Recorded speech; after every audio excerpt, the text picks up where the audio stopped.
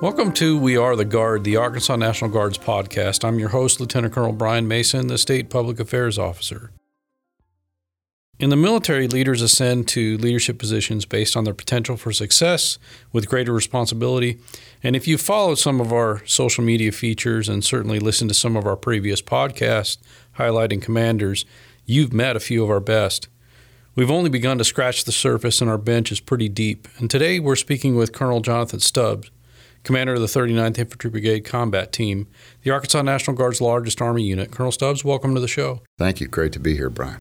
Sir, you've been in command a little over a year now, and it just so happened to be arguably one of the most difficult times throughout my career with the pandemic. Can you talk about the challenges you've faced and may still be facing with all the state active duty missions over the past year, in trying to keep the force protected from the virus and the current challenges that you're working through? Sure. So I took command in December of 2019, and as we all well know, in March of 2020 is essentially when the pandemic took hold here in Arkansas, and we essentially had to really curtail operations, essentially shut down collective training. So that took place in March, April of that year, and we went to a virtual drill construct or modality in terms of how we delivered training and services to our soldiers. And then simultaneous to that, or near simultaneous to that, we had several state active duty taskers. In the early summer, a civil disturbance tasker for about a battalion minus, running concurrently with some COVID response requirements. Certainly a challenge for the brigade, just navigating all that, maintaining contact with our soldiers, leaders staying in touch with their soldiers at every echelon, from the fire team all the way up to the battalion commander, maintaining contact and applying leadership. As it relates to training, like I alluded to, we essentially had to stop there for a couple months, reevaluate while we went to that virtual type construct as things shut down across the state.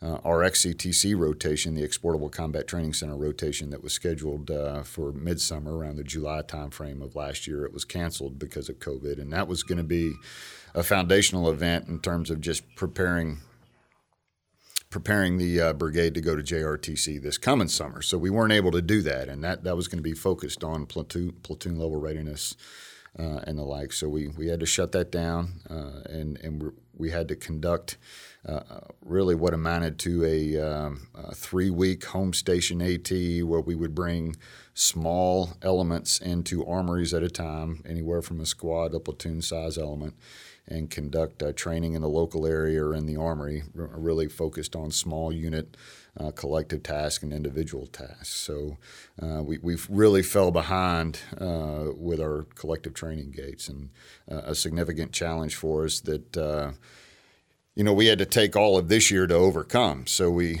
came out of the summer last September of 2020 with about 22 days of training before we roll into JRTC this coming summer, just 22 days to train. And of that 22, only 12 really are what you could consider collective training days, where we can assemble platoons and companies and battalions together in a field environment and get after collective tactical tasks that we'll actually execute at JRTC. So anywhere from the pandemic to state active duties, civil disturbance response, COVID response and support, and then just the extreme challenges with training, and then obviously winter weather. The significant winter storm we had. We had a leader training program event, a big staff training event down at JRTC that we had to eventually go from a 7-day in-house model down there at Fort Polk, Louisiana. Because of the blizzard, we had to curtail that and just do a 2.5-day virtual model. So we've had a lot of roadblocks and challenges pop up in front of us over the last year and a half. But with that comes great opportunity to be flexible, to improvise, adapt, and overcome. So in the big concept of training, we talk about crawl, walk, run. You want to show up to a CTC like JRTC or NTC in the run phase. Are you there? Well, we're probably jogging.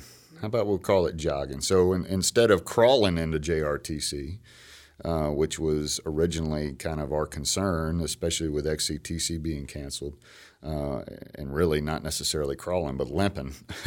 we have overcome a lot of those challenges, and I would say we're not a full up run, but we're certainly jogging.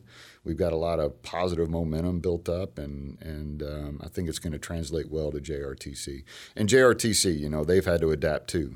Forces Command, they've had to adapt their combat training centers, whether it be the CTC at Fort Irwin or the JRTC at Fort Polk. They've had to adapt. So they're going to meet us where we are.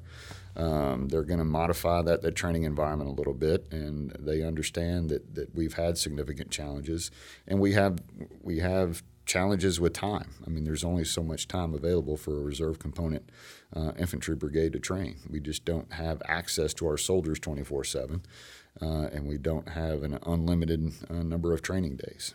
Like I said, 22 from last September to when we report to JRTC, with only 12 of those being no kidding collective training days that prepare you for large-scale combat operations in a decisive action training environment. Sir, it seemed to me like when we were, coming out of the war in Iraq, we were very proficient at certain types of warfare, and maybe we'd lost our ability to shoot, move, and communicate on that, peer-to-peer or near-peer level fight. Are we ready for this type of engagement? Well, if you ask me today, is the 39th Infantry Brigade ready to go conduct large-scale combat operations against a near-peer adversary? Time now. We're working towards that, and that's what JRTC is all about. So it's going to replicate that environment. It's going to replicate it with regards to the enemy threat in terms of their composition and their strengths, their capabilities. And it's going to give us an opportunity to exercise our systems within all of our warfighting functions, from fires to communications to movement and maneuver, how we sustain ourselves, and then how we conduct command and control through the principles of mission command across the formation. So, what I would tell you is that when we come out of JRTC, and we're also going to have an opportunity to conduct company-level combined arms live fire exercises, where our company commanders are going to take their infantry companies with field artillery, with mortars, with attack aviation in the form of Apaches, with mounted heavy weapons platforms such as our 50 cal Crow systems, javelins, TOW ITAS, and they're going to be able to apply live fire effects there at JRTC. So we're going to be able to culminate our exercise with that event. So we go through all that force on force in the decisive action training environment against a near-peer replicated threat. Large-scale combat operations. We culminate the exercise with company combined arms live fire exercises, a 14-day immersive training model. We come out of that, I'd say, we would probably be a lot more prepared than we are today, but we will have set the conditions for us to be a unit that is ready should the nation need us. No question. Sir, let's do a quick career rewind. Tell us how you got started and if your family had any influence or impact on your decision to put the uniform on. Oh, yeah, absolutely. So the first pair of combat boots I ever put on my feet were my dad's. So my dad was an Army Guardsman. He was a chaplain in the 149th Armor Battalion in Paducah, Kentucky. So my earliest memories of a child, and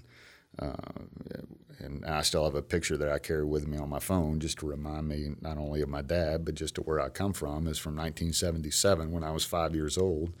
And it's a picture of my dad and I, my dad in his uniform, wearing the old OD greens. And I've got his protective mask around my shoulder, and I've got my arm around him, and we're fixing to send him off to annual training. So that summer, so I've got early memories of crawling around in my dad's Jeep, visiting his unit and visiting with his soldiers when I was a young child, just enamored with all things Army. And my dad really planted that seed for me in terms of service and just fascination with the military itself. So, that really So I was a senior in college, actually, when I decided to take the leap. I knew eventually I wanted to do it, but my senior year of college, I joined, and I went to basic training, one station unit training at Sandhill, Fort Benning, Georgia, and as a private first class, and then went right into the OCS program after earning my blue cord down there. And went to the Tennessee Military Academy, Class 38 Officer Candidate School, graduated in 1995 as a second lieutenant. At that point in time, though, Tennessee was reorganizing, so the infantry battalion that I was going to was going to reflag as an artillery battalion. I knew I wanted to stay an infantry officer because that's just what I wanted to do. So I started calling around, and one of the first units I got in contact with was 2nd of the 153 Infantry, and the AO just happened to be a captain promotable Kendall Penn. So he called me in for an interview, and when I was an officer candidate, and we maintained contact, and when I graduated, I gave him a call back, and he has said they assessed me into the Arkansas Army National Guard. My wife is from Arkansas, so we just kind of made the move back home, did the interstate transfer, and officially assessed in the Arkansas Army National Guard in late 1995, and went to the basic course. And then my first AT was at JRTC in 1996. So that was 25 years ago. So it's kind of cool for me that I'm going to essentially come full circle, having started off as an infantry platoon leader in 1996 at the JRTC, and now I get to go back as a brigade commander 25 years later and do JRTC again. And in between that time, from 1996 to now, a couple deployments, company commander of Charlie Company 3, the 153, which was a combination of Alpha 2nd and Charlie 2nd, the 153 Infantry, and then that was in 04-05, and in 2008 I went back as the Brigade S3 when we did OIF 8, and then I've commanded a battalion, took a battalion to the NTC, the Gunslinger Battalion, 2nd and 153. Those are my operational assignments, and then with my full-time assignments, I just run the gamut start off as a battalion training officer, and then work my way through developmental assignments, and my 06 assignments were as a G3, a human resource officer, and chief of staff, and now I'm blessed and fortunate enough to be a full-time brigade commander in the organization of the 39th. Sir, we've talked a little bit about how the 39th's getting ready for JRTC. Is there a personal component to that? I mean, how do your soldiers get their minds and their bodies ready for it? But what about the families and employers as well?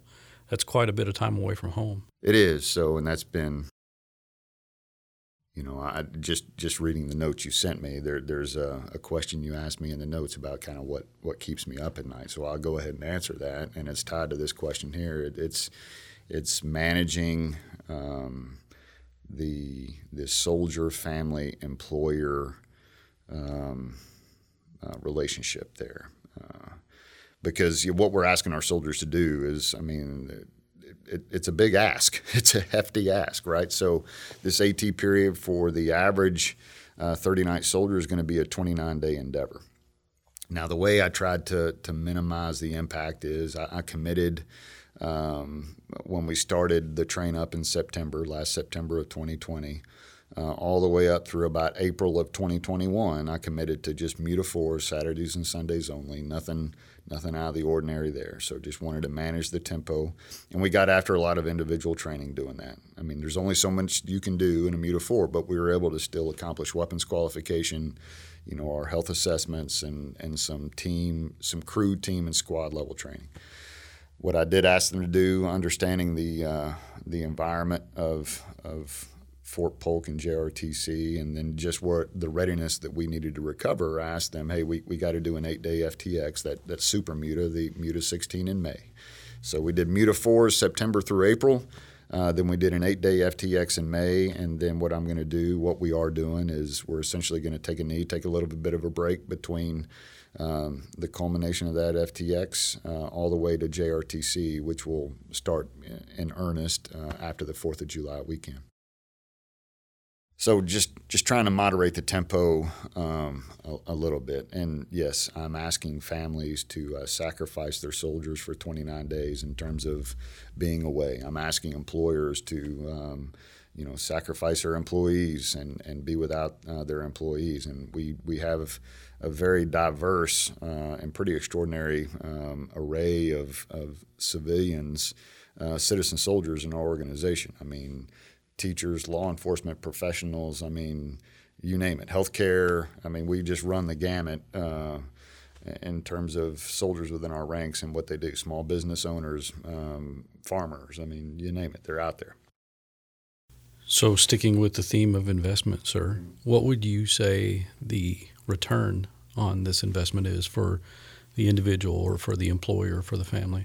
Well, I can tell you for the individual soldier, it's going to be the best training, and they're going to find out a lot about themselves too. I mean, so one, they'll have access to great training. Two, they're going to be able to push themselves, find out what they can do, and come out of this, if they're resilient and they stand up to the challenge that they're going to face, because every soldier is going to have their own individual challenge that they're going to have to overcome through this thing. There's nothing about JRTC that's easy, but that's what makes it great, right? In terms of they come out of this, they'll be able to look back on the experience with pride, knowing that they made it, that they did it, and they did it as an individual, but more importantly, they were a contributing member of a team, whether that's their fire team or their squad, section, their platoon, the company, whatever the case may be. I mean, at echelon or at whatever level, from me on down or from the rifleman on up, we'll all have our individual crucibles that we'll overcome, our individual challenges.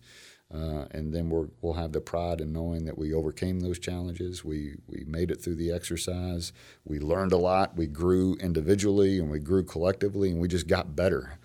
And then ultimately, in terms of return on investment for the taxpayer, I mean, we're going to be a more lethal, capable organization for the country. Again, we're talking to Colonel John Stubbs, commander of the 39th Infantry Brigade Combat Team. Sir, your motto of fit to fight and ready to win, it really does stick. Kind of like be your best, be a soldier. What inspired those ideas? So, I'll start with be your best, be a soldier. So I just happened to be the chief of staff when we rolled that out, and it was just an effort to rally the organization around an idea that, one, we wanted to create an organization where everybody that joined could be their best. We wanted to create an environment where every soldier that wears the uniform of the United States Army soldier, of an Arkansas Army National Guardsman, was given the opportunity to realize their full potential, to be their absolute best. Okay, so that's the individual component of it. But we all know being in the Army and being in the Arkansas Guard, it's a team sport, right? So the idea is if all of us can have that be your best type mindset, wanting to be our best every day, understanding that we're going to have days where we fall short because we're human beings, but if we all commit ourselves to that be your best mindset, you just think about the synergy and the energy and the momentum that creates collectively as an organization. If you have an organization that is all rowing with a be your best mindset, I mean, there's nothing that the organization can't do. So it's kind of a twofold thing. Individually, we create an environment for every soldier to realize their full potential. We encourage, and then we develop programs and have a spirit or a mindset about us. It's all about being the best that we can be.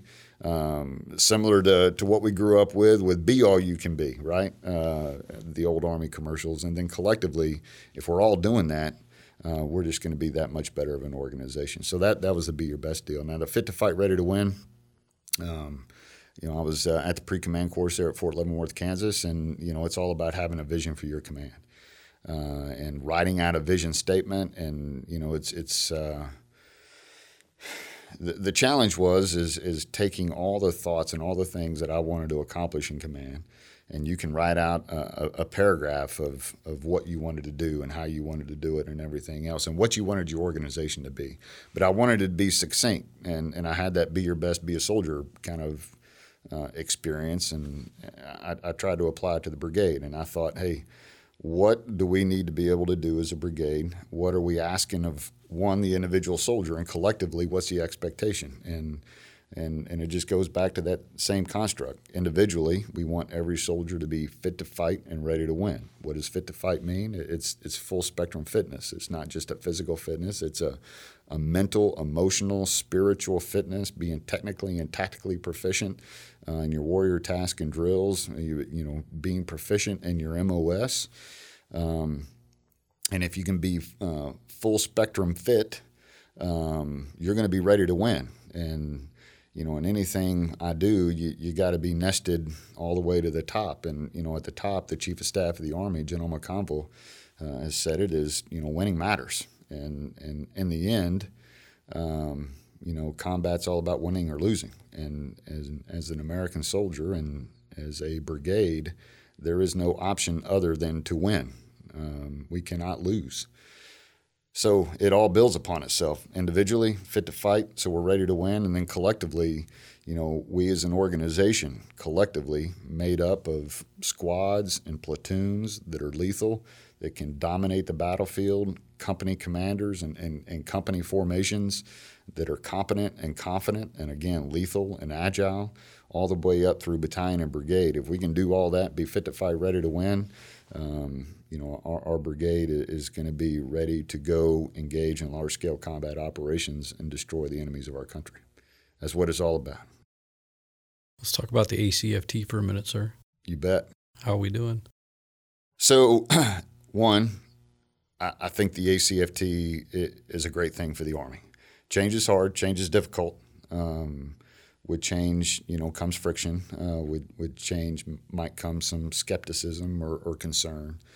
But I can tell you the feedback I'm getting from my soldiers, and I don't have anything definitive to share with you, but anecdotally and just informally, I can tell you that the test is being well received throughout the 39th Brigade. Now, I've kind of put the test on the back burner because my main focus is JRTC, right? I got to get lethal. I got to be able to maneuver collectively and do all those things that a brigade combat team has to do. I've only got 22 days, 12 days a portion of collective training. So ACFT's really full up implementation I'm going to push till after JRTC. I've got till March of 22 to do it, and we're well on glide path to do it. You want to divulge your score? Give us something to shoot for, sir? Yeah, sure. I mean, no, I can't remember exactly what it was, but it was probably just below a 500 the first time I took it. And I'll tell you, and I'm not ashamed to say it. It was my first stab at it. My goal, I think, going forward, when I'm able to take the thing for real again, I'm shooting for about a 525. Ultimately, I'd love to land at around a 550. The things I struggle with a little bit were, let's see, what were they? It was the knee tuck. I wasn't able to max the knee tuck. I probably did about 50% of what I was supposed to do. I passed it, obviously, but not able to really get a lot of reps with a knee tuck. The sprint, drag, and carry, if you're not training and are conditioned towards that event, you wear out fast, especially in the last couple of shuttles, and your legs give out. So I was able to get that done under 2 minutes, but still not where I need to be. And then the deadlift too. That's something that I'll tell you. I did 240 pounds, did it 3 times, and I put the weight down. But I obviously 340 or so is a max, so I've got a way to go to max that event. But I'm definitely, everything I do is geared towards getting better with the ACFT ultimately. So I got some work to do, no doubt. Sir, command presence and circulation, it's a thing, and I'm sure it's tough to see all your soldiers. It's a really big unit, and it's spread across the entire state. Your soldiers and many others across the force are listening to you now. Is there anything that you'd like to say to them directly? Yeah, so the brigade is authorized 4,217 soldiers. I've got we've got 5 battalions in Arkansas. So 1st and 2nd of the 153 Infantry, 206 Field Artillery, the 39th BSB, and the 239th BEB. And then, of interest, We have the 1st of 134 CAD, that's a Nebraska unit, Nebraska Army National Guard, and 1st of 138 Infantry in Missouri. So, yeah, I mean, it's a large organization, a multi-state, 3-state organization. My soldiers, it's just all about gratitude and thanking them and their families and their employers just for their dedicated service. I'm just so proud. And you go out and you watch your soldiers train, our soldiers train, and you just can't help but be moved by, their willingness to do it. Again, I mean, these are 1%ers. I mean, these are folks that had a choice, and they chose to serve. And it's really neat to see, and we saw it at the FTX, is that you pull these citizen soldiers away from their families, away from their civilian jobs, and after about 2 to 3 days of wearing the uniform, being kitted up, carrying the weapon, being camouflaged, and operating in a field tactical environment, I mean, they just embrace it. And their motivation level is through the roof. And just so very impressed with their commitment to getting the job done, to learning, to growing individually, and taking pride. I mean, I've got our soldiers taking pride in not just themselves individually, but in their small teams, and in their units, and their companies, and in their battalions. I mean, we've got a lot of pride out there too. But to our soldiers and to the families and to our employers, I can't thank them enough for what they do. Just so proud that I get to wear the same patch they do. I'm so proud that I get to stand shoulder to shoulder with them. Just so proud that I get to call myself Buoy 6 and in my most humble opinion, have the best job in the Arkansas Army National Guard and the best job in the United States Army, and that's leading an infantry brigade combat team. So I'm blessed beyond measure, and just very humbled that I get to be a part of the team.